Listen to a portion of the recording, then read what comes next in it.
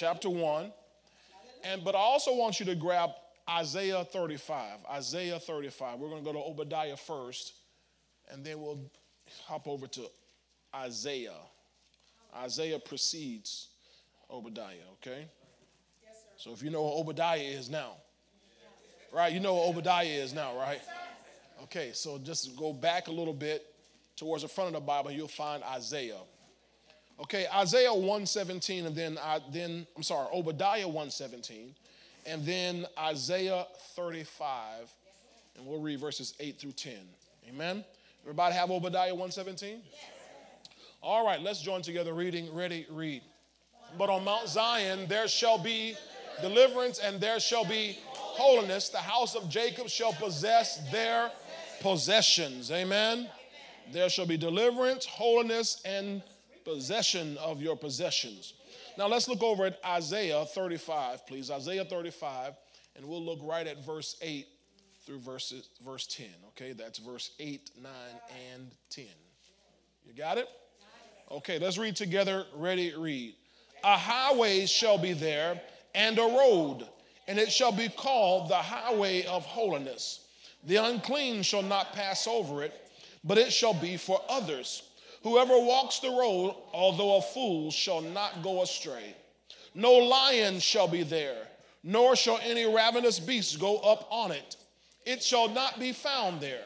But the redeemed shall walk there, and the ransomed of the Lord shall return, and come to Zion with singing, with everlasting joy on their heads. They shall obtain joy and gladness, and sorrow and sighing shall flee away. Praise God, praise God, praise God. Tonight I want to talk from using verse 8 and joining that with Isaiah chapter, with Obadiah 1. I want to talk about the highway of holiness, the highway of holiness. Can you say that with me? The highway of holiness. Say it again, the highway. Hallelujah.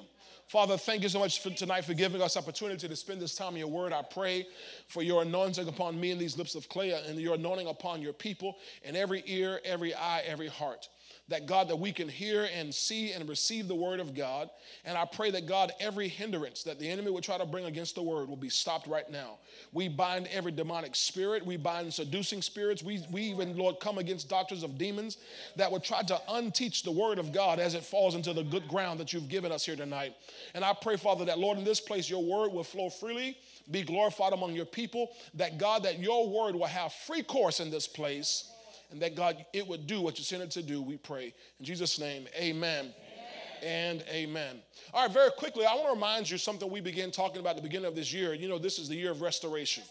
And I began to tell you about, we looked at Acts chapter 3 and verse 21, how it talks about how, times of refreshing from the presence of the Lord. Then it said in times of restoration of all things. Jesus will be received. He is in heaven until the times of restoration of all things. So God is after restoration. Can you say amen? Amen.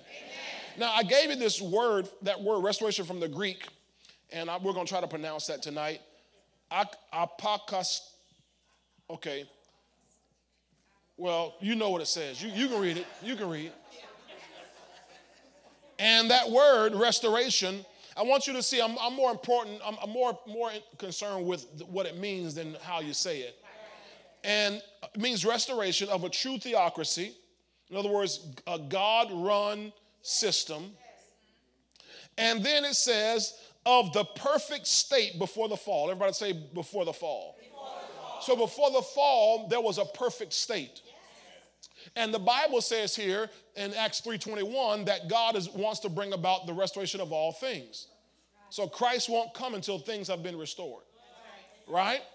Now, as the body of Christ, he's bringing us into the full measure of the stature of Christ, into the perfect man. Right? Ephesians 4 talks about that. Right? Just say amen. Like, we don't know, Pastor. Yeah, it's there. Okay, when it talks about the apostles, prophets, evangelists, pastors, teachers, starting in Acts in Ephesians 4:11, it keeps going. The whole reason why God has that is to get us to a perfect man, to get us to a mature man, to get us back to this state we were in before the fall. Hallelujah. In fact, one word, when you see the equipping of the saints, There's a Greek word in there, katartizo, which literally means to make us what we ought to be. How many of y'all will admit that when you came to the Lord, you realized you were not what you ought to be? But God says, I give you these people in the body of Christ, the gifts in the body of Christ, to help us become what we ought to be. So God's working on us, right? He's working in us, both to will and to do for his good pleasure, Philippians chapter 1, right? And then we're working out our own salvation, verse 13, with fear and trembling, right? Oh, that's verse 12. Verse 13, he works in us both to will and to do of his good pleasure, okay? Now, so before the fall, if you look at Genesis 1, you don't have to turn over there because I'm not going to read a particular verse in Genesis 1, but you remember the days of creation, 6 days, God created everything, right? And you remember at the end of every day, the Bible said, and God saw that it was good. And God saw that it was good. And then you read verse 31 of Genesis chapter 1, and the Bible says, and it was very good. So by the time God finished with man, he said, it's very good. So that word good intrigues me. It's the Hebrew word tov. It's spelled T-O-B, but we pronounce it tov like with a V. And in the King James Version, you'll see that word translated this way. Good, better, well. So this is, and God saw that it was good. This is before the fall how things were. Good and better and well. Goodness, goodly, best. Before the fall, it was the best. Merry, M-E-R-R-Y, like Merry Christmas. Like a merry heart does good like medicine. God wants you to be merry. God didn't want us sad and depressed and moping and, somber and sullen and all that kind of stuff. No, he wants us to be happy. Hallelujah. Ha, ha, ha. I mean, we ought to have joy. The joy of the Lord is our strength. The kingdom of God is righteousness, peace, and joy in the Holy Ghost. Somebody say, I have joy in the Holy Ghost.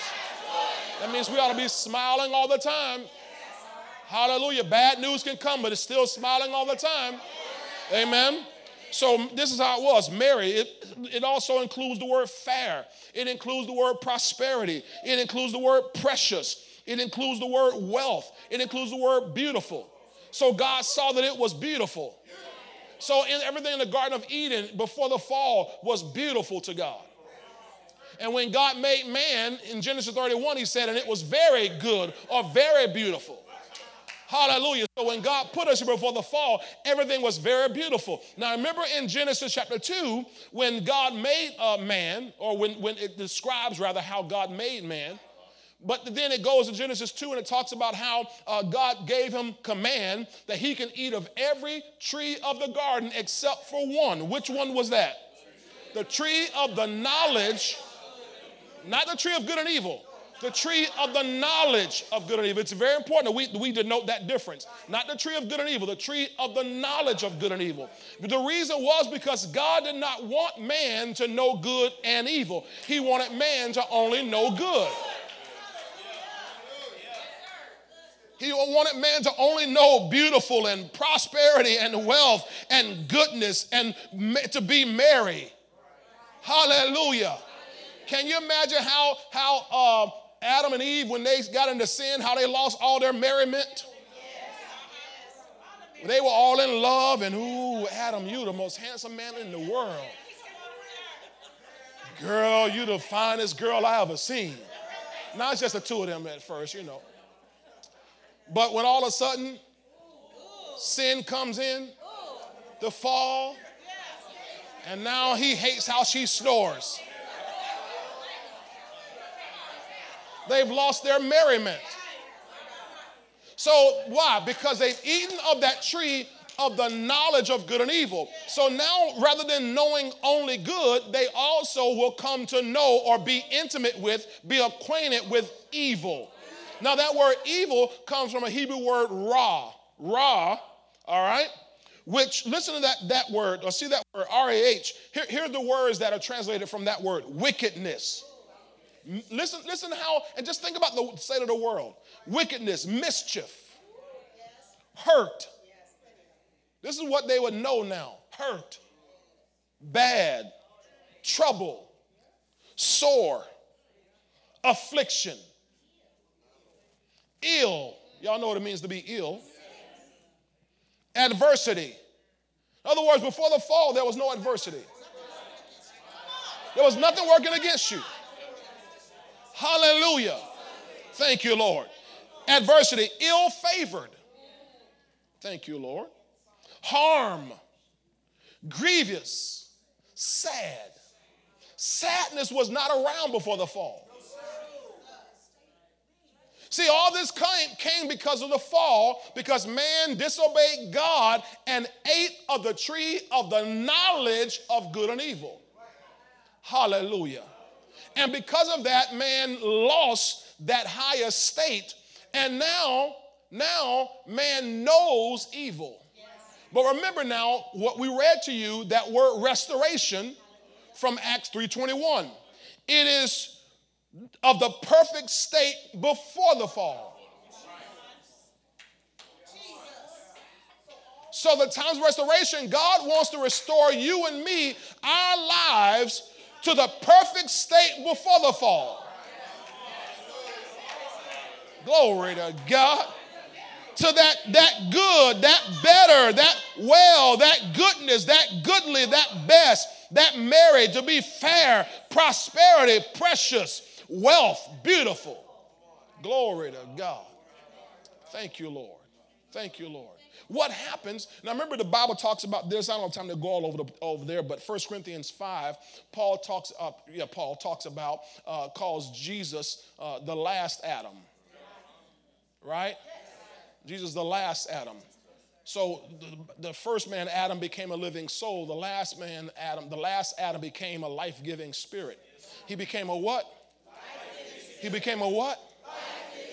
What kind of life do you think he came to give? The life before the fall. You remember in John 10:10, y'all know this, John 10:10, the thief comes only to steal, kill, and destroy, but I've come that you might have what? And how? Have it more what? Amplified says, I came that you might have and enjoy life and have it to the full in abundance till overflows. See? So that's the life he came to give us. Thank you, Lord. He's a life-giving spirit. Thank you, Lord. What kind of life? The life before the fall. Thank you, Lord. Thank you, Lord. Restoration. Somebody say restoration. Now remember, I'm telling you, God told me this is a year of restoration. So what we're talking about, God is bringing about. And the reason why I have to preach it is to get you to expect what God is trying to release. Because if you can believe, all things are possible to him that believes. Now, if you don't believe, it's not possible for you. If you don't believe, you're going to be stuck in raw as opposed to walking in tov. I had enough raw. I was born into raw. I want to live in the tov. Somebody say, I want to live in the tov, Lord. I live in the tov. Hallelujah. He's a tov God. He's a tov Father. Glory to God. Thank you, Lord. Hallelujah. Thank you, Lord. Thank you, Lord. And God wants you and me, his children, to experience the tov life. He doesn't want us to walk around here sad. Hallelujah. Sick all the time. No, we're not supposed to know that stuff. Hallelujah. Thank you, Lord. Well, Pastor, what do? We're in this world. Yeah, but we're in this world, but we're not of this world. Hallelujah. And we're being transformed by the renewing of our minds. Amen? Now, in 1 John 3:8, the Bible says that Jesus came to destroy the works of the devil. Right? This purpose of the Son of God manifested that he might destroy the works of the devil. 1 John 4:9, the Bible says God has sent his only begotten Son into the world that we might live through him. That we might live through him. So if we're going to live through him, how are we going to live? What? It's that good life. See, it's the life before the fall. Y'all got it here? Now, again, John 10:10 says that, and put an Amplified for me, please. Make sure everybody can see it, because I want you all to see these words, these specific words that the Amplified gives from the Greek. Here, it says, the thief comes only to steal, in order to steal, kill, and destroy. I came that they may have and what? Enjoy life. Y'all have seen this before, right? But don't ever get tired of this. Have and enjoy life. And have it, how? in abundance, that's life in abundance, to the full till it overflows. So Jesus says, that's my purpose for coming. That's my end goal for coming. Hallelujah. Now he came, he lived, he died, he opened blind eyes, he unstopped deaf ears, he loosed tied tongues and so forth, he cast out devils. But the ultimate goal, the ultimate reason why he came was for us to have this life and have it more abundantly. He came to save sinners. Doesn't your Bible say that? That he came to save sinners? He came. How many of y'all used to be a sinner? You remember? How many of y'all remember when you used to be a sinner? Put your hand up real high. I remember I was a sinner. Because we were all born in sin. We were all shaped in iniquity. So we were all sinners. Now, some of y'all got born again when you were 3, 4, 5 years old. You hardly remember your life as a, my kids, most of them got born again before they were 10 years old, some of them, so they don't remember much. They was all on the playground and, and stuff like that. And they never had a chance to get out there and get out there. Hallelujah. But they were still sinners. So he came to save sinners. Now remember though, but the ultimate goal is to get us to a life that we have and enjoy in abundance to the full till it overflows. So we start out, y'all camera guys, y'all good? We start out as sinners. Fallen man. We were born as fallen man. But he's trying to get us back to that state before the fall. I'm going to say what Chris just said. From Ra to Tov. Now, you don't just go from Ra to Tov. There's a distance. There's a process to get from Ra to Tov. Now, positionally, the moment you get born again, you have switched from Ra to Tov. But experientially, it takes you some time to move from Ra to Tov, from evil to good. Remember that good included best. So there's a journey to get you there. And what I want to show you, that we've been looking at something powerful in Obadiah. The more time I spend in this, the more illumination I get from this here. In Obadiah chapter 1, we've been looking at that, right? Chapter 1, verse 17. I don't have time to go over the history of Obadiah. You know it already. But Obadiah 1, verse 17 says, but on Mount Zion, there shall be what? Deliverance. And there shall be what else?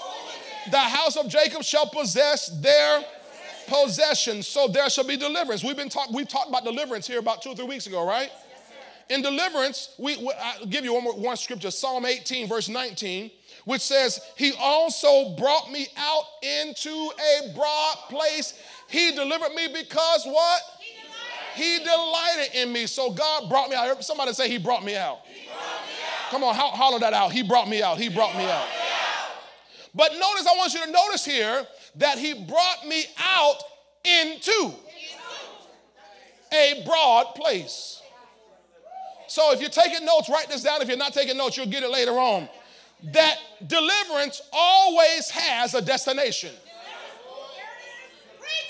You better get that. True deliverance has a destination. True deliverance has a destination. In other words, when God delivers you out of something, he doesn't bring you out and then let you just kind of, fare along by yourself.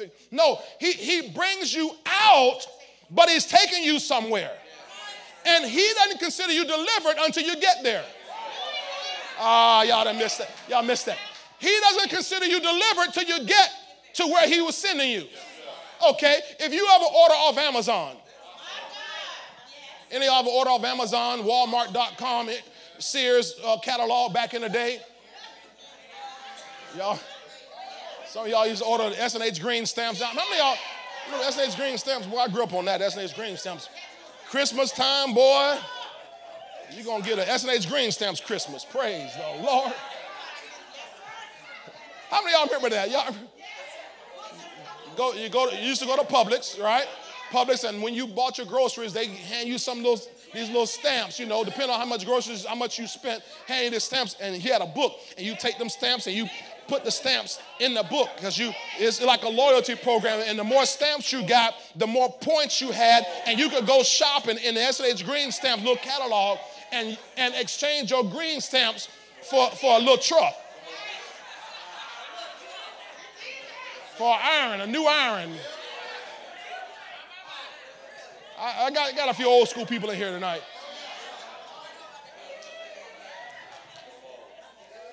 But whenever you order a product, the product, they pull it off the shelf. The product has been delivered from the warehouse, but the delivery has not been fulfilled until it arrives at your house. Well, just because it's been delivered from the shelf doesn't mean it's been delivered. It's not fulfilled. The fulfillment process requires that it arrive at its predetermined location. So when God delivers you out,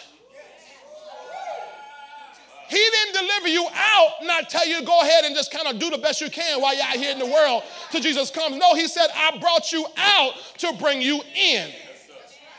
So the whole reason why God saved you is because He had a plan for your life. For I know the plans I have for you, says the Lord. Plans to prosper you, not to harm you. Oh my God. So God put up Romans 8 and let's see, 20 and 29. Romans 8, I think it's 29. Romans 8, 29. For whom He foreknew,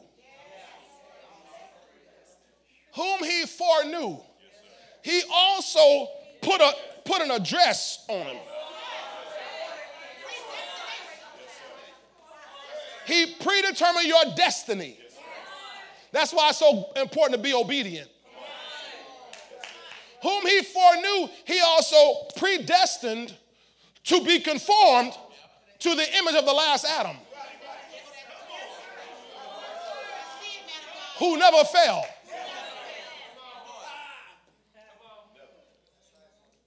That He might be the firstborn, Jesus might be the firstborn among many brethren. Now keep going, verse 30. Moreover, whom He predestined, He also called. That's why you got saved. Because He called your name. Some of us He had to call more than once. He just kept on calling. He kept on calling until He got through to us. And when we finally answered the phone, hello. Most of us, it was like, hello. I need you, Jesus. That's why I've been calling for the last 10 years. You've just been running for the last 10 years. If you had answered my phone call the last 10 years ago, it wouldn't have been like this, but you finally answered the call. So who He predestined, He also called. Whom He called, these He also justified. And whom He justified, He also glorified. Now do me a favor and switch to the Amplified Classic. If I remember correctly, Amplified Classic says something so powerful about this verse here. Watch this. Oh my goodness. For those whom He foreknew, of whom He was aware and loved beforehand, He also destined from the beginning, foreordaining them to be molded into the image of His Son and share inwardly His likeness, that He might become the firstborn among many brethren. Verse 30, and those whom He thus foreordained, He also what? Called. And those whom He called, He also did what? Justified, acquitted, made what? Righteous, putting them into what? Right standing. Y'all see that? We talked about that. That's what happens when you get saved. But He didn't want you to just get saved. Because positionally, it says, in those whom He justified, He also glorified, raising them to a heavenly dignity and condition or state of being. That means that positionally in God's eyes, you've already arrived.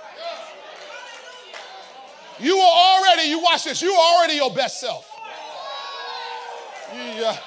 Everybody writing books and preaching messages about how to become your best self. You know how you become your best self? Is you obey God. It ain't about how you change your hairdo and change your wardrobe. And if you go back to school, your best way to become your best self is if you start obeying God. And whatever he says to you, you do it. You be willing and obedient. He'll make you manifest. That's their word, your best self. Because in his eyes, he's already raised you up to a heavenly dignity and condition or state of being. Hallelujah, hallelujah, hallelujah.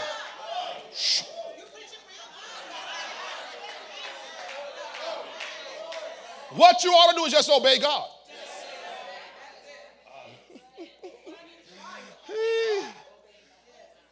Your decisions determine your destiny. Oh, Jesus. True deliverance. Okay, let me keep going. True deliverance has a destination. I didn't mean to get caught up on all that. Deuteronomy 6:23 says this. He brought us out from there that he might bring us in.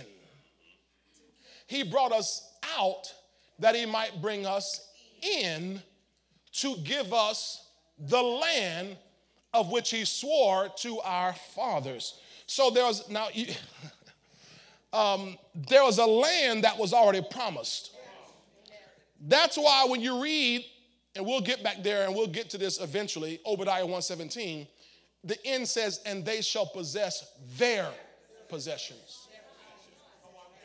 Oh man, I don't want to jump too far ahead, babe. But they shall possess their possessions. That means when you come into the fullness of what God has for you, you're not taking from anybody else. It's already yours.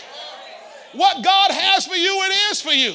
It already has your name on it. Before the foundation of the world, God had already set something aside for you. You already have your part of the inheritance. Y'all got this here? Okay. So he brought us out that he might bring us in to give us the land which he swore to give our fathers. So what we see is true deliverance leads us to possessing our possession. Now we'll get there. Okay? Remember that's Obadiah 1:17. There shall be deliverance, there shall be holiness, and they shall possess their possessions. So true deliverance, the end of true deliverance is that you possess your possessions. But something between deliverance and possession is so important. It's holiness. You can't get there without holiness. Somebody say holiness. Now again, look back at Obadiah 1:17. Obadiah 1:17. But on Mount Zion there shall be deliverance, and there shall be holiness. The house of Jacob shall possess their possessions. Now what we're seeing here is what I want to call a precedented progression. You've heard the word unprecedented. Oh, this is unprecedented times. You know, unprecedented means that there's nothing, we've never seen anything like this. But what we see here in Obadiah 1:17 is precedented. It's a pattern. This is what I've been just getting out of this, man. This is a pattern. It's not only precedented, but it's also prophetic. In fact, anything you see that's precedented is prophetic. In other words, God operates with the same MO. So the way he's done things before is how he does them again in terms of principle. Help me explain this to you. God operates by order. So God has a way of doing things. So when people say, you know, God's ways are mysterious, you know, he works in mysterious ways, wanted to perform, that's not what the Bible says. The Bible never told us that. That's not from the Bible. The Bible says that God made Moses know his ways. Right? Thank you, Lord.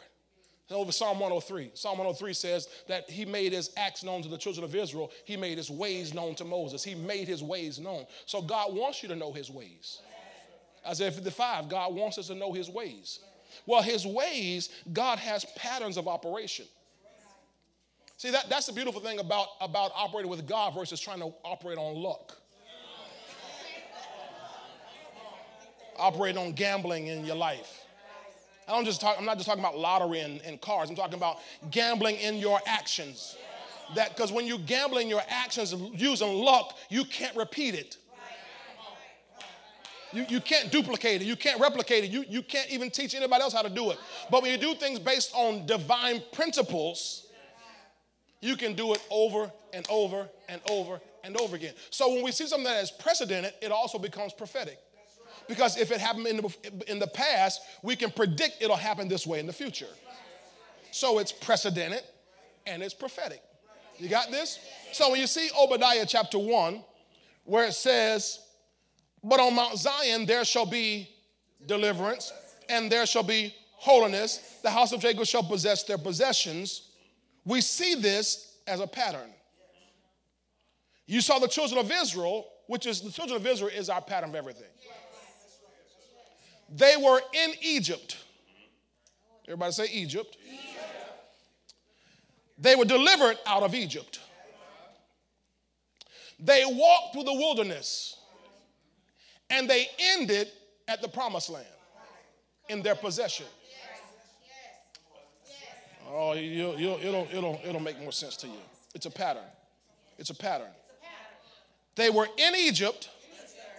They moved from Egypt to the wilderness, from the wilderness to the promised land.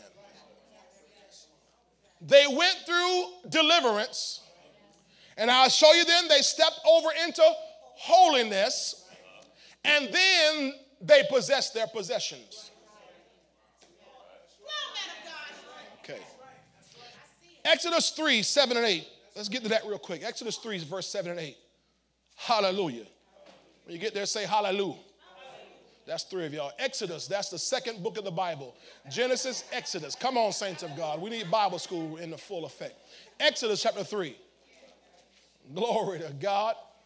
Verse 7 and 8. If you still can't find it, just look on the screen. Exodus 3, verse 7 and 8. Look at what it says. And the Lord said, I have surely seen the oppression of my people. Now that word oppression comes from the Hebrew word oni, which means affliction, poverty, and misery. Remember I taught that years ago. It means affliction, poverty, and misery. The devil brings affliction to put you into poverty. The poverty puts you in misery. That's what the word means. So poverty is miserable. Okay? The affliction comes to impoverish you. Thank you, Holy Spirit. Let me take 30 seconds. In Judges chapter 6, when you see Gideon, as God calls Gideon, it's because the Midianites are oppressing the children of Israel. And the Bible says they were now greatly impoverished. They were afflicting them, and now they were greatly impoverished. It's the same thing. The enemy comes to afflict you and impoverish you and make your life miserable. You know why? Because misery loves company. He's miserable. The devil's miserable. See, people have this picture of the devil going around. No, the devil's miserable. He knows his time is short. He's miserable. I said he is miserable. He knows his time is short. And he wants you to be miserable too. I refuse to be miserable.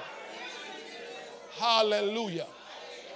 Thank you, Lord. Now, let me go back to where did I leave off here? Exodus 3. And the Lord said, I have surely seen the oppression of my people who are in where? Egypt, and have heard their cry because of their who? For I know their sorrows. Why is there sorrow? They're miserable. Okay, now watch God's resolve here in verse 8. So I have come down to what? Deliver them out of the hand of the Egyptians, and to bring them up from that land to a good and large land, to a land, come on, flowing with what? Milk and honey. Y'all can read the rest of that when you get home. Because I'm only concerned about this first part of this here. Go back to the beginning of that for me, please. Verse 8. Verse 8. And the Lord said, I've surely seen the oppression. Verse 8, please. Verse 8. So I have come down to do what? So he didn't say, I've come down to take them into the land. He said, I've come down to deliver them out. See, you can't go to until you come out. See, it's a pattern, ladies and gentlemen. And many of God's people, or I should say, people want to get to the goods, to the yams, but aren't willing to come out. Preach, Pastor. I'm trying. You got to come out first. And if you're going to let God do it, he's going to bring you out of something. He's going to bring you out of affliction. He's going to bring you out of bondage. He's going to bring you out of Egypt. He's going to bring you out of that prison in your life. Notice he says, I have come down to deliver them out of the hand of the Egyptians. And then it says, and to bring them up. Out, but then up. Out of the hand, but up from the land. Now the hand implies the control. The land implies the mindset. Yo, you get this, you get this. That's why God told Abraham, get away from your house, your father's house, from your land that you're in. Because the land is about a mindset. So I can bring you out of the hand, but I got to bring you up out of the land. I can take you from the enemy's control, but I gotta get your mind renewed before you can go in. So what happens is, now you have, remember I was talking first about sinners, they don't want to come out. But now you and I, children of God, God brings us out, but we're trying to go from out to into. He said, ho. You can't just go from out to into. You got to go out, up, and to. Because what happens is, thank you, Lord. We know so many of the children of Israel who God brought all of them out. But a lot of them didn't let God bring them up. So they start thinking about the leeks and the onions and the cucumbers and the fish and the flesh pots that were back in Egypt. They start fiending to go back to Egypt because they said, at least there we had free meat. We had free, they didn't realize it wasn't free. You were working for a slave.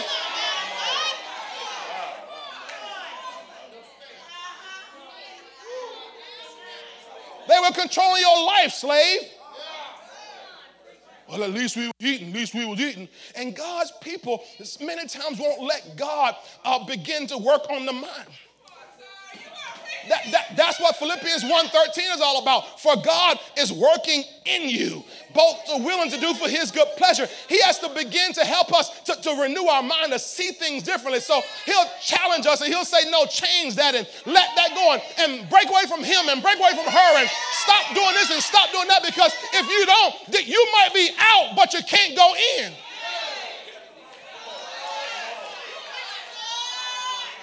And I don't want to just come out. I want to go into that good land, that large land that's flowing with milk and honey and has everything I need. So there must be a process that happens in the middle. That's why, I'm just telling you this, please don't get offended. That's why so many of God's people are still broke.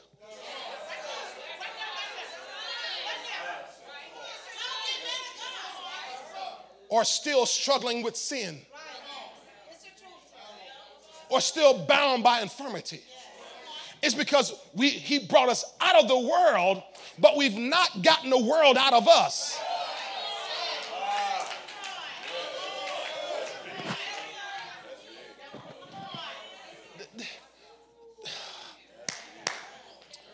Thank you, Lord. Thank you, Lord. Thank you, Lord. Oh, man. Yeah. Woo-wee. Tell your neighbor, God wants to bring you out. He wants to take you into. But he got to bring you up first. So I have come down. I have come down. No, I'm going to throw this in. I'm going to throw this in for you. Y'all looking? Y'all looking? Y'all looking? You know God himself didn't come down. When he said, I have come down, what he talking to Moses, saying, Moses, I've come down, but you know I'm coming down in you. So God will always send you a deliverer, some man, some apostle, prophet, evangelist, pastor, or teacher who's going to help you get the world out of you so God can take you into what God has for you. So you got foolish Christians talking about, I don't need no preacher, no teacher, as long as I got King Jesus. That ain't the way God did it. God has already set a precedence how he operates. The whole book of Judges, over and over again, God raised up a man or he raised up a woman like Deborah. In that whole book of Judges, and God didn't do it himself. He always sent somebody with a word in their mouths, with an anointing on their heads, with a sword in their hands.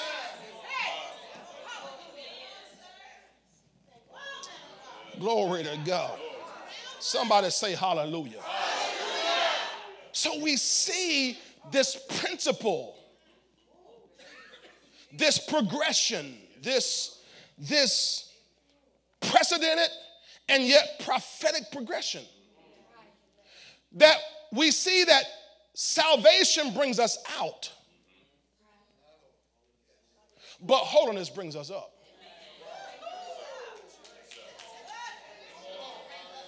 I'm saved and I know I'm saved. But God doesn't want you to stop at salvation. Salvation brings you out, but it's the holiness that brings you up so we can get to the good life. Somebody say the good life. Turn, look, put up, y'all can't turn to it. Put on the screen, Ephesians 2:10 Amplified. Ephesians 2:10 Amplified. Y'all know I love this scripture. Y'all know I love this scripture. I'm gonna read. I want to read just the back portion of that. Second screen. There you go. God predestined, planned beforehand. All right, the works for us, taking paths. Watch this part. I want you to see this part. Taking paths which he prepared ahead of time, that we should walk in them, living the good life which he what? Prearranged. Come on, made ready. So before the children of Israel, before the first child of Israel was ever a slave, the land was already theirs. In Genesis 15, God already told Abram, that I got a land for your people. It's some 400 some years later that Joseph and those people are down there in Egypt, and they spent 400 years in slavery. So God had already had this land for them, prearranged, made ready for them to live, before they had ever heard about it, before they knew about it, before they were ever slaves. So God already has this, what the Bible we see here, good life, prearranged, everybody say prearranged, and made ready for us to live. Now that means he has a place, a life. But go back one, if you can go back one screen, that it says that taking paths which he prepared ahead. So not only was the place prepared, but the path has been prepared. You'll get it by Thursday. That's tomorrow. Y'all gonna get it by tomorrow. Not only is there a place, a life prepared, but there's a path prepared. Oh man, but you got to catch this. That means, in other words, you don't have to use your own machete to carve your own path. That's what religion teaches people.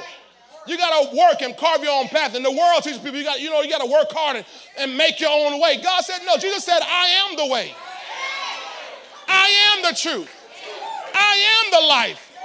He said, I am the door of the sheep.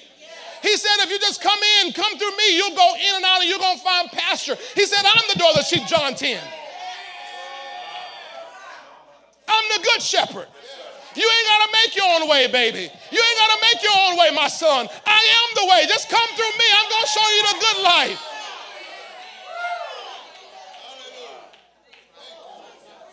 Somebody just shout Jesus. Jesus. Shout it again, Jesus. Jesus. One more time, shout Jesus. Jesus. Woo. He's the way. He's the way. So what he did when he came, thank you, Holy Spirit. Okay, let me go back to Genesis 3. In Genesis 3, when Adam and Eve sinned, you remember when they sinned, they fell. And they had eaten of the tree of the knowledge of good and evil.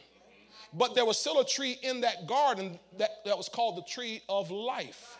Now remember, God put Adam and Eve out of the garden. And then he blocked that entrance to the garden with cherubims. Now he blocked the way to that tree, not because he didn't like them, but because he loved them. Because he didn't want them to now go eat the tree of life and now be stuck in that permanency of good and evil. But the Bible tells you and me that Jesus Christ, through his death and resurrection, he's now given us the right to the tree of life.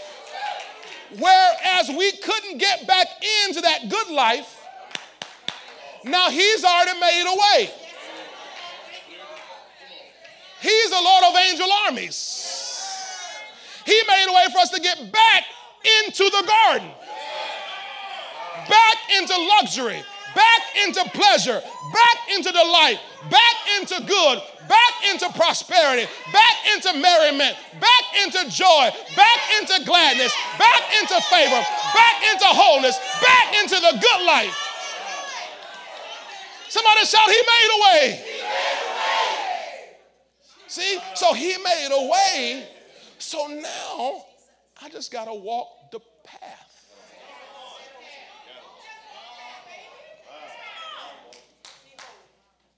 Isaiah 35.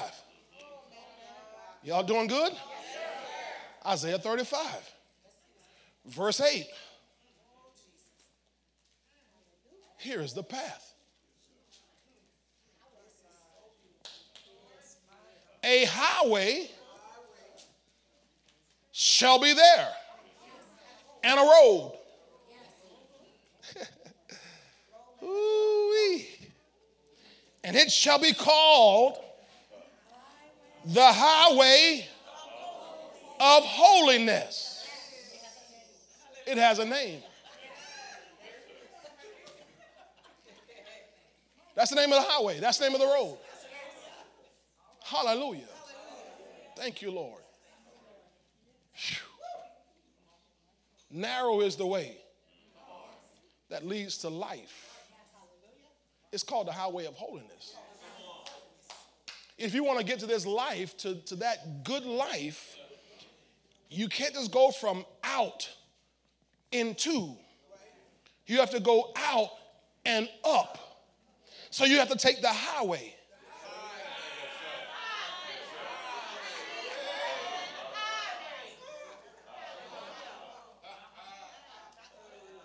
Don't take the low road. We go on the highway. And this highway is called the highway. Now look who's barred, who gets no sun pass on this.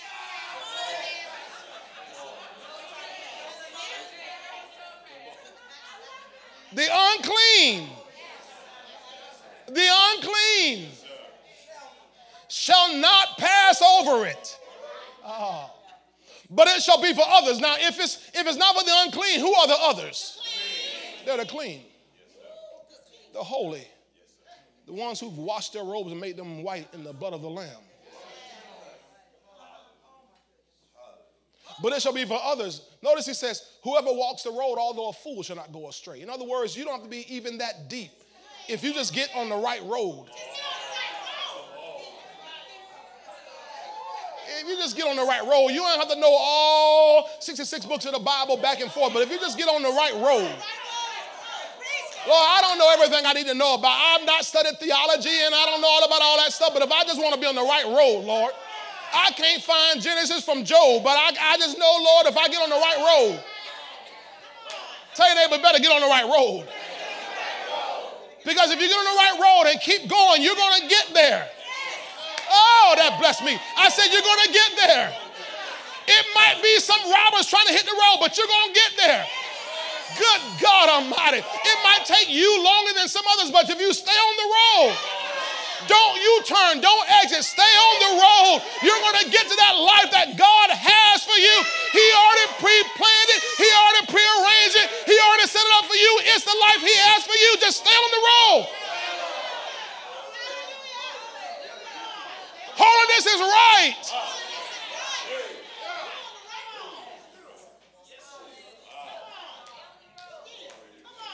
It's the highway of holiness.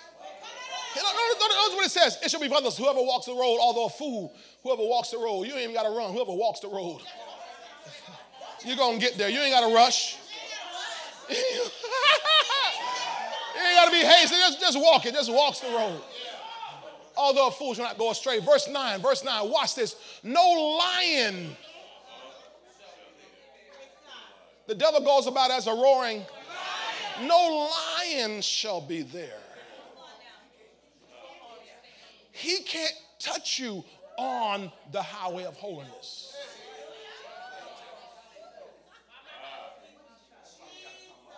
That's why we got to come up.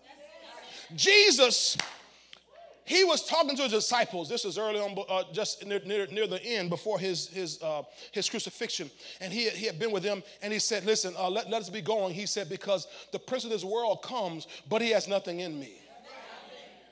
Which, what he's saying was, the devil can come around, but he can't touch me. He already proved that many times early on, first day in ministry, one of the first days in ministry, when he's out there preaching the gospel and telling them about who he is, and the Spirit of the Lord is upon him, big God's anointed him to preach the gospel, all that kind of stuff, and the people got mad at what he was saying, and the Bible says the people grabbed him, they're going ready to throw him off a cliff. And they look, and they can't find him. Now they got him. They pulling him. They pulling him, and all of a sudden, where is he? Because the wicked one, he was walking the highway of holiness. That's why he could say, no man takes my life. No man takes my life. But I lay it down because you can't take, I'm on the highway of holiness. The Bible says in Proverbs that in our pathway, there is no death. When you and I walk uprightly, walk holy in our pathway, there is no death. The Bible even says we shall not be visited with actual evil. Tell your neighbor, get on the highway, get on the highway.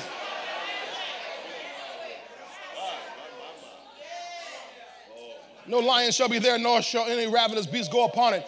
It shall not be found there, but the redeemed shall walk there. And the ransom of the Lord shall return and come to Zion. You know Mount Zion, right? With singing, with everlasting joy on their heads. They shall obtain joy and gladness, and sorrow and sighing shall flee away. Ain't gonna be no more crying. Now, he's not talking about over yonder. He said, come to Mount Zion. I showed you last week, a couple weeks ago in Hebrews 12, that's the church.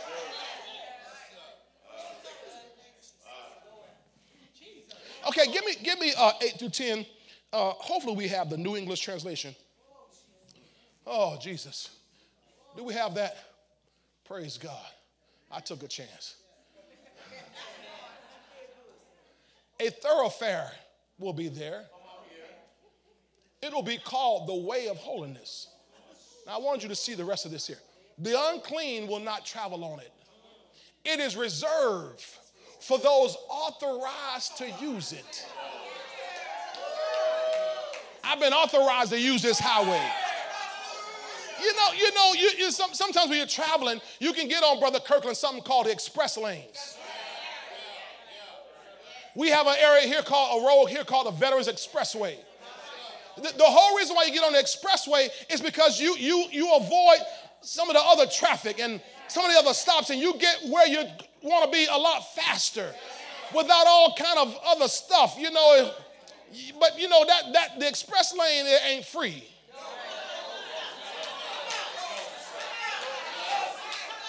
Express roads aren't free. Well, Pastor, I don't have no money. Don't worry, Jesus paid it all. Tell somebody, he paid it all. When he died on Calvary's cross, he paid it all. When he suffered blood and died for you, he paid it all. When he let the prism in his side, he paid it all. When they crushed him with the crown of thorns, he paid it all. For you and me to get on that express lane, on that highway. He said it is reserved for those authorized to use it. Fools will not stray into it. Fools will not stray into it. Verse 9, no lions will be there. No ferocious wild animals will be on it. They will not be found there. Those delivered from bondage. This is what I wanted you to see. Those delivered from bondage. Now, once you're delivered, there's a road you got to travel. Those delivered from bondage. When you and I got saved, we got delivered from bondage. You remember that, don't you? We were in bondage to corruption. But now we've been delivered from bondage. Now we travel on it, that highway of holiness. Verse 10, those whom the Lord has ransomed will return that way. They will enter Zion with a happy shout. I'm going to read that again. They will return. They will enter Zion with a happy shout. Unending joy will crown them. Happiness and joy will overwhelm them. You're going to be crying glad. That's what our apostle said. We're going to be crying glad this year. Grief and suffering will disappear. Why? Because that's knowledge of evil. How many of y'all believe God's word tonight? Okay, let me keep going. I probably won't finish, but we're going to get as far as we can here. Okay. Whew. Holiness is the highway or the pathway into the promises of God. I want you to keep that in mind. Holiness is the pathway into the promises of God. Holiness is the pathway into the promises of God. I'm going to say it again because it's so critical that we say that in 2023. Among the church, the body of Christ that has seemingly walked away from holiness. Holiness is the pathway into the promises of God. All his promises, they are yes. And we say amen. Well, amen ought to be reflected in your holiness.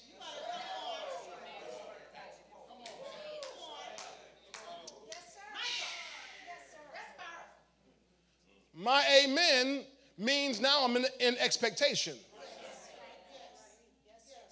Which now my lifestyle adjusts. It matches my expectation. So I'm going to live right and walk right and talk right and treat people right. I'm going to do right. I'm going to live holy because it's a highway of holiness, ladies and gentlemen. 2 Corinthians 7 verse 1. 2 Corinthians 7 verse 1 says this, therefore having these promises, dearly beloved, let us cleanse ourselves from all what? Filthiness of the flesh and doing what? Perfecting. So if you have promises, you perfect holiness. You see, y'all didn't catch it. Did some of y'all get that? See, if you have promises, now you perfect holiness. See, that's what I was saying. See, when you can't say, I believe God for these promises, but nothing changes about your lifestyle.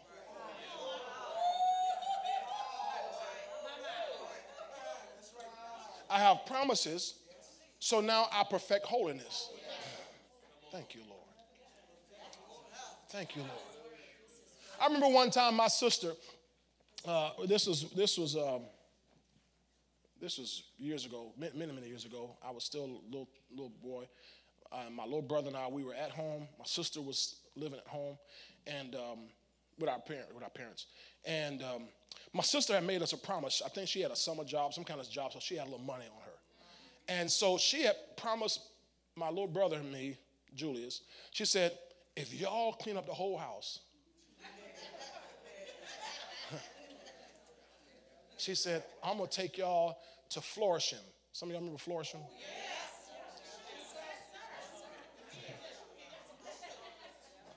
By y'all, because we dapper boys, we try to dress, especially you got convention coming up. I'm gonna come over here. Anybody know about convention coming up? Pastor Caleb, you know about convention coming up. When convention coming up, you gotta get new kicks, new zoot suit, nice double breasted like you had on Sunday, brother. So she said, if y'all clean the house up. Now, we weren't cleaners. We're boys. You know what I mean? But you know what I'm saying? I'm not saying boys can't clean, but I'm saying we were boys. Like, we go outside to play some football. But, man, we had a promise. Come over here. I said we had a promise. And when she made us that promise, boy, we turned into clean machines. Julius and I cleaned that whole house, top to bottom, spick and span, much as we. I'm sure we ain't clean like some of y'all clean. But we in our eyes, we cleaned that house up some good. Why? Because we had a promise. See, when you have a promise, it changes you. Therefore, having these promises, beloved, let us cleanse ourselves from all filthiness of the flesh of the spirit, perfecting holiness in the fear of the reverence of God. Don't tell me you believe in God for something that you're not going to live holy. Oh, my. Hallelujah. Thank you, Lord. Okay. Oh, man. Holiness. I should have given this to you last week before last, but I'm going to give it to you tonight. Holiness is one mind with God, or oneness with God. Holiness is one mind or oneness with God. It's worth writing that down or just taking note of that. Holiness is one mind or oneness with God. It's conforming to God's ways and God's thoughts. You know in Isaiah 55:8, it talks about your ways are not my ways and your thoughts not my thoughts. As verse 9, as high as the heavens are above the earth, so are my ways higher than your ways, and my thoughts higher than your thoughts. Right? So when we come into holiness, what we're doing is we're putting ourselves in union with God, a oneness with God. You know the Bible says those that are joined to the Lord are one spirit with him. So we're one spirit with him. Yes, one spirit. But now I need to become one mind with God. Remember, your mind is in your soul. So I'm one spirit. That's done. But I need to become one mind with God, which means I have to adjust my ways to his ways. I have to adjust my thoughts to his thoughts. I have to begin to see like he sees. I begin to think like he thinks. I begin to talk like he talks. I begin to act like he acts. I begin to love like he loves. I'm going to come over here. I begin to love like he loves. I begin to forgive. Ephesians 5:1, walk in love as dear children. Right? Be imitators of God and walk in love as dear children. Right? So one mind or oneness with God. That's what holiness is all about. Okay, let me wrap this up here. I got a couple minutes left here. Glory to God. Now remember what Exodus 3:8 said. God said, I've come down to deliver them out, to bring them up to a good and a large land. So holiness brings you up. Holiness brings you up. Between deliverance and possession, there must be holiness. We must become one with God, one mind with God. I can't handle the promises of God without conforming to his thoughts and his ways. Did you hear what I said? I did not say I can't receive. I said I can't handle. Oh, y'all, okay. Give me I'm done with this. I'll finish this next week. Give me Ephesians 3:20. And then give me, let me see. Bring that back, Holy Spirit.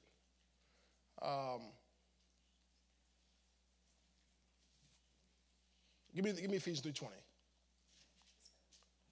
Yeah, it'll come. It'll come. And just, you start getting flooded. And you have to ask the Holy Ghost, slow down a little bit. Now to him who is able to do. Okay, the other one is First Corinthians 2:9. That's we're going to go there. Now to him, thank you, Holy Spirit, who is able to do what? Exceedingly, come on. Above, according to what?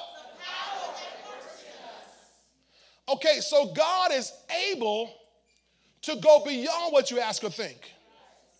Now, there's a phrase that we hear used in Christendom, in gospel music, in preaching, that I never want you to use. That God is going to blow your mind. Don't you ever use that. God's going to blow your mind. First of all, God is not into mind blowing. To blow your mind means you lose your sense. You lost your mind. He's not into blowing your mind. So that's why 1 Corinthians 2:9 and 10 comes into play. Thank you, Holy Spirit. He just made that, he just put it together. 1 Corinthians 2:9 and 10. But as it is written, eye has not seen, nor ear heard, nor have it entered into the heart of man. Now that heart there is really your mind, your soul. Okay? The things, come on, which God has what? Prepared. God has what? Prepared. Remember over here? Prepared? He's got something prepared for you? He's got something with your name on it, Tamara? Prepared, pre-cut. That word pair means to cut. It's ready cut. It's already pre-cut for you. It's custom made everything for you. There are things God has customized for you. It's bespoke. For those who love him. Oh, love him. Do you love him? But watch this, verse 10. But God has revealed them to us through his Spirit. Now, if he reveals through his Spirit, he gives it spirit to spirit. Because your mind can't handle it.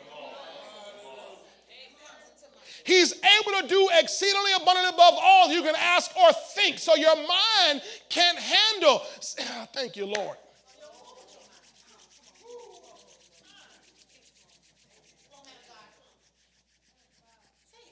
God's first words when God sent Moses down there to Egypt, he didn't tell Moses to tell him, man, the land going to have all kind of grapes and all kind of stuff. He didn't tell them all that because they were in such a downtrodden state, they couldn't take it. It would have blown their minds. So God can't reveal everything to you. Oh, God's gave me a vision. He's giving you a piece of the vision. You ain't even seen yet all God has for you. Because if you saw all God had for you already, it would blow your mind. And God has no interest in blowing your mind. He needs your mind intact. So you can love the Lord your God with all your heart, soul, mind, and strength. So he needs your mind intact. So what has to happen? Thank you, Lord. I'm going to say this, then we can quit. He delivers us out to get us to. But when we come out, we're not ready for two. So he spends the time in the middle, in between, on the highway of holiness to get us to be of one mind and oneness with him. So when we finally arrive, it won't blow our minds.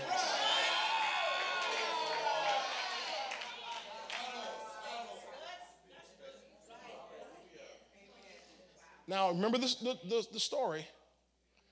He brought them out of Egypt. and they were going to the promised land. But the Bible says specifically, he took them by the way of the wilderness. He chose the path that they walked in. Sometimes people think that the wilderness was, they were in the wilderness because they had done evil. No, that's why they were stuck in the wilderness. The wilderness was the way God intended for them to go. It was a great place. My wife and I remember one time did a study on that together, that the wilderness was God's intended place for them to go. Because he knew that although he brought them out, he had to work out some things in there. It was a training ground. Thank you, Lord. I'll say this and we'll go home. In Egypt, they were separated from God. When you're separated from God, when you're a sinner, unsaved, you're separated from God. But he brought them out. He brought you out. But he doesn't take us into. He brings us up. And in the up time, we're not separated from God, we're separated unto God.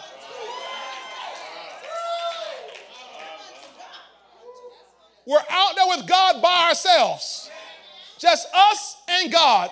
Us and God. Us and God. I'm learning his ways. I'm learning his thoughts. I'm learning his word. I'm learning his commandments. I'm dying to myself. I'm dying to the old way. I'm getting Egypt up out of me.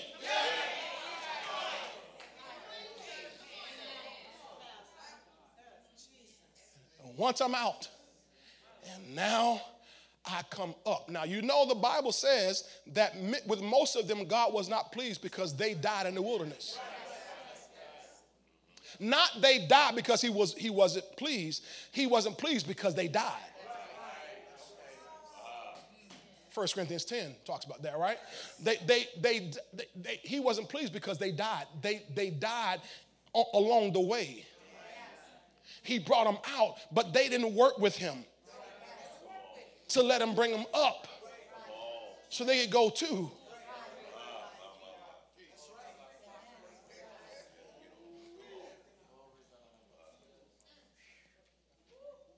I'm not going to die in the wilderness.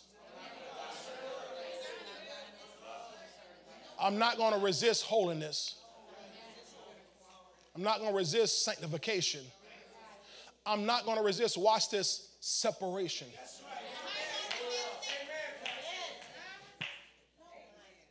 God, whatever it takes to work this world out of me. Y'all better say something. God, whatever it takes to work this world out of me. To work the world's mindset. To work some of us the way we were brought up, the way we were raised. We were indoctrinated in the world's ways. And God's got to work that out of us. And once that happens, now we're ready to go in. Stand to your feet. Media, put up Psalm 78. I think it's verse 54. Psalm 78, 54. I'm going to just go and finish, give these last couple of scriptures. I won't carry this to next week. Psalm 78, 54. Remember what it says here? He brought them to his holy border, the mountain which his right hand had acquired. Remember I talked about that last week? Yes, sir. I gave you that in another translation, didn't I? The Jubilee 2000 translation. It says, and he brought them into the borders of his holiness, into this mountain which his right hand had acquired, had purchased. He cast out the Gentiles also before them and divided them a what? Inheritance by line or by survey. He mapped out a place and made the tribes of Israel dwell in their tents, dwell in the Gentiles' tents. Now, I say that to say, because we know the story. God brought them all into across the Red Sea. Many of them, most of them died in the wilderness. Why? They were complaining. They were murmuring. They were in sexual immorality. They were in idolatry. They got into rebellion. It sounds like people of God, doesn't it? And they died in the wilderness. But the ones who remained, Joshua, Caleb, and a host of others who remained, they got to this border. And I want to read one last thing. Put up Joshua 3 and I think it's verse 5. Joshua 3, verse 5. Now look, before they go in, Joshua says to the people, do what? Sanctify yourselves for tomorrow. So at the border, before you can cross in and possess your possession, you got to be sanctified. That's what the wilderness process is all about. It's to sanctify us. In the wilderness, there was no Walmart. There was no mall to go to. There was no theaters. There was nothing to entertain the people. And people get that's so rough. That's so rough. But you don't realize that wilderness is that place of sanctification, of separation unto God, to prepare us to go into what God has for us.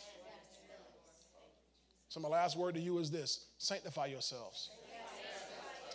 Because tomorrow, the Lord's going to do some great wonders among you.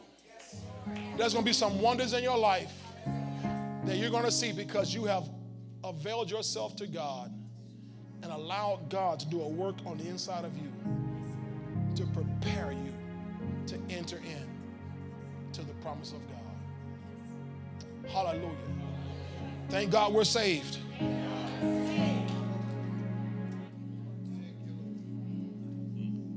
But sanctification is a process. Holiness is a placing God of oneness with Him. God, if you say it's wrong, I say it's wrong. God, if you say this is right, then I say it's right. I won't call good evil, and I won't call evil good.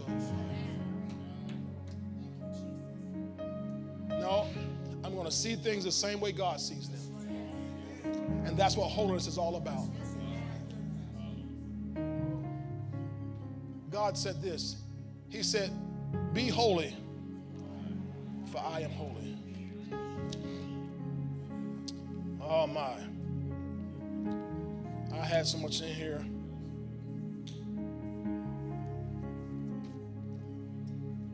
We're going to be holy. Lift those holy hands to Him. Holy hands. Clean hands from pure hearts.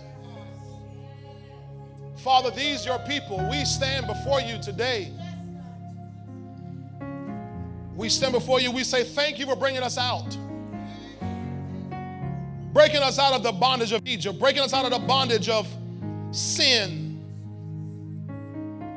Satanic strongholds that kept us trapped our whole lives. But God, one day you delivered us. You brought us out. We're so thankful because, God, we could not deliver ourselves. We couldn't bring ourselves out. You brought us out with your strong right hand. We, the redeemed of the Lord, we say so. We say thank you. We are the redeemed. We are the redeemed. We are the redeemed. And Father, we thank you tonight that because you brought us out, you brought us into a place of sanctification. And God, you told us in your word to be holy because you are holy. Be holy because you are holy. Be holy because you are holy. And God, we don't resist holiness. We accept holiness, Father. We accept your way of doing things, your way of living, your way of thinking, your way of seeing.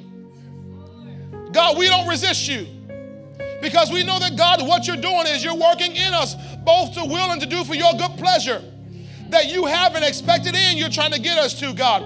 That there's a place, there are things you have prepared for us. And God, we love you tonight. We love you. We love you, we love you, we love you. We love you more than we love this flesh. We love you more than we love those habits. We love you more than we love those things. God, and there's no thing that we rather have than you, Lord. Nothing that's more valuable, more precious to us than you, Father. So, God, whatever we have to walk away from, whatever we have to quit, God, whatever we have to stop doing, we will do it because, God, we want you. We want you. Only you can satisfy. Only you can satisfy our heart. Only you can satisfy our mind. Only you can satisfy us.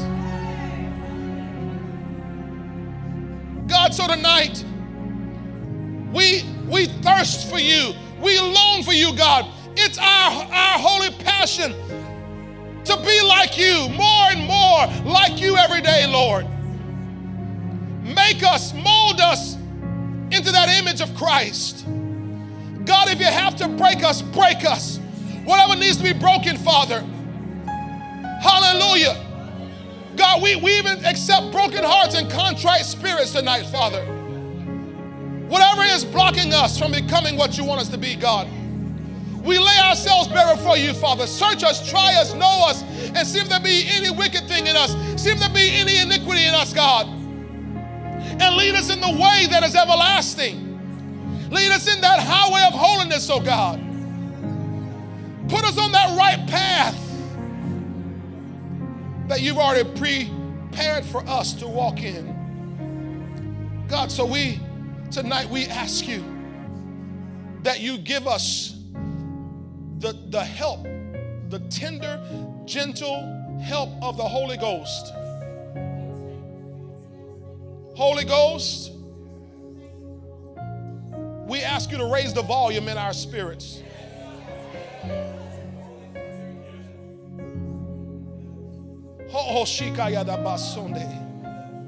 Holy Spirit, we will not resist you. We will not quench you. We will not grieve you, Holy Spirit. We want to be more and more like the Father, more and more like Jesus. So, Holy Spirit, continue to work in us to be conformed to the image of Christ. And Father, we know that in these last days, it may not be everyone who's going to walk in holiness, but God, we will. We will. We will. We're not satisfied just to be made new creatures, but God, we want to become the measure of the stature of Christ. We want to become perfect men and women before you, Father. So blameless that you can brag on us the way you bragged on Job. That we shun evil. We fear you, Lord. We walk blamelessly before you. God, so we ask you tonight to saturate us with your anointing, your spirit, your power to resist every temptation. Thank you for the grace to stand against every temptation. And we'll walk in it, Father. Oh, God, thank you so much tonight. Thank you for this highway of holiness that you've authorized us to walk on. This great highway. God, lead us to that place you have for us. And I pray, Father, even for this corporate body. Thank you for their corporate anointing upon this house and the corporate assignment upon this house, that this will be known as a holy house. We'll be known as holy people who serve you, who love you, who walk with you, Lord, who live for you, Father. And a people who begin to walk into your fullness. God, I speak blessing upon these your people. Blessing, goodness, beautiful, prosperity, wealth, abundance, that we will know tov, we will know good and not evil. All the days of our lives, we will not again be visited with any actual evil, Father. Hallelujah. No evil shall befall us, neither shall any plague come near our dwelling. That only with our eyes will we behold and see the reward of the wicked. Father, we decree this so tonight. for your precious people. And I thank you tonight that, God, as we live holy, you'll be able to bring us into that place that you've always wanted to bring us into. We thank you. We give you all the glory and all the honor. We pray and we decree it all done. In Jesus' name we pray. Now give God your loudest amen tonight.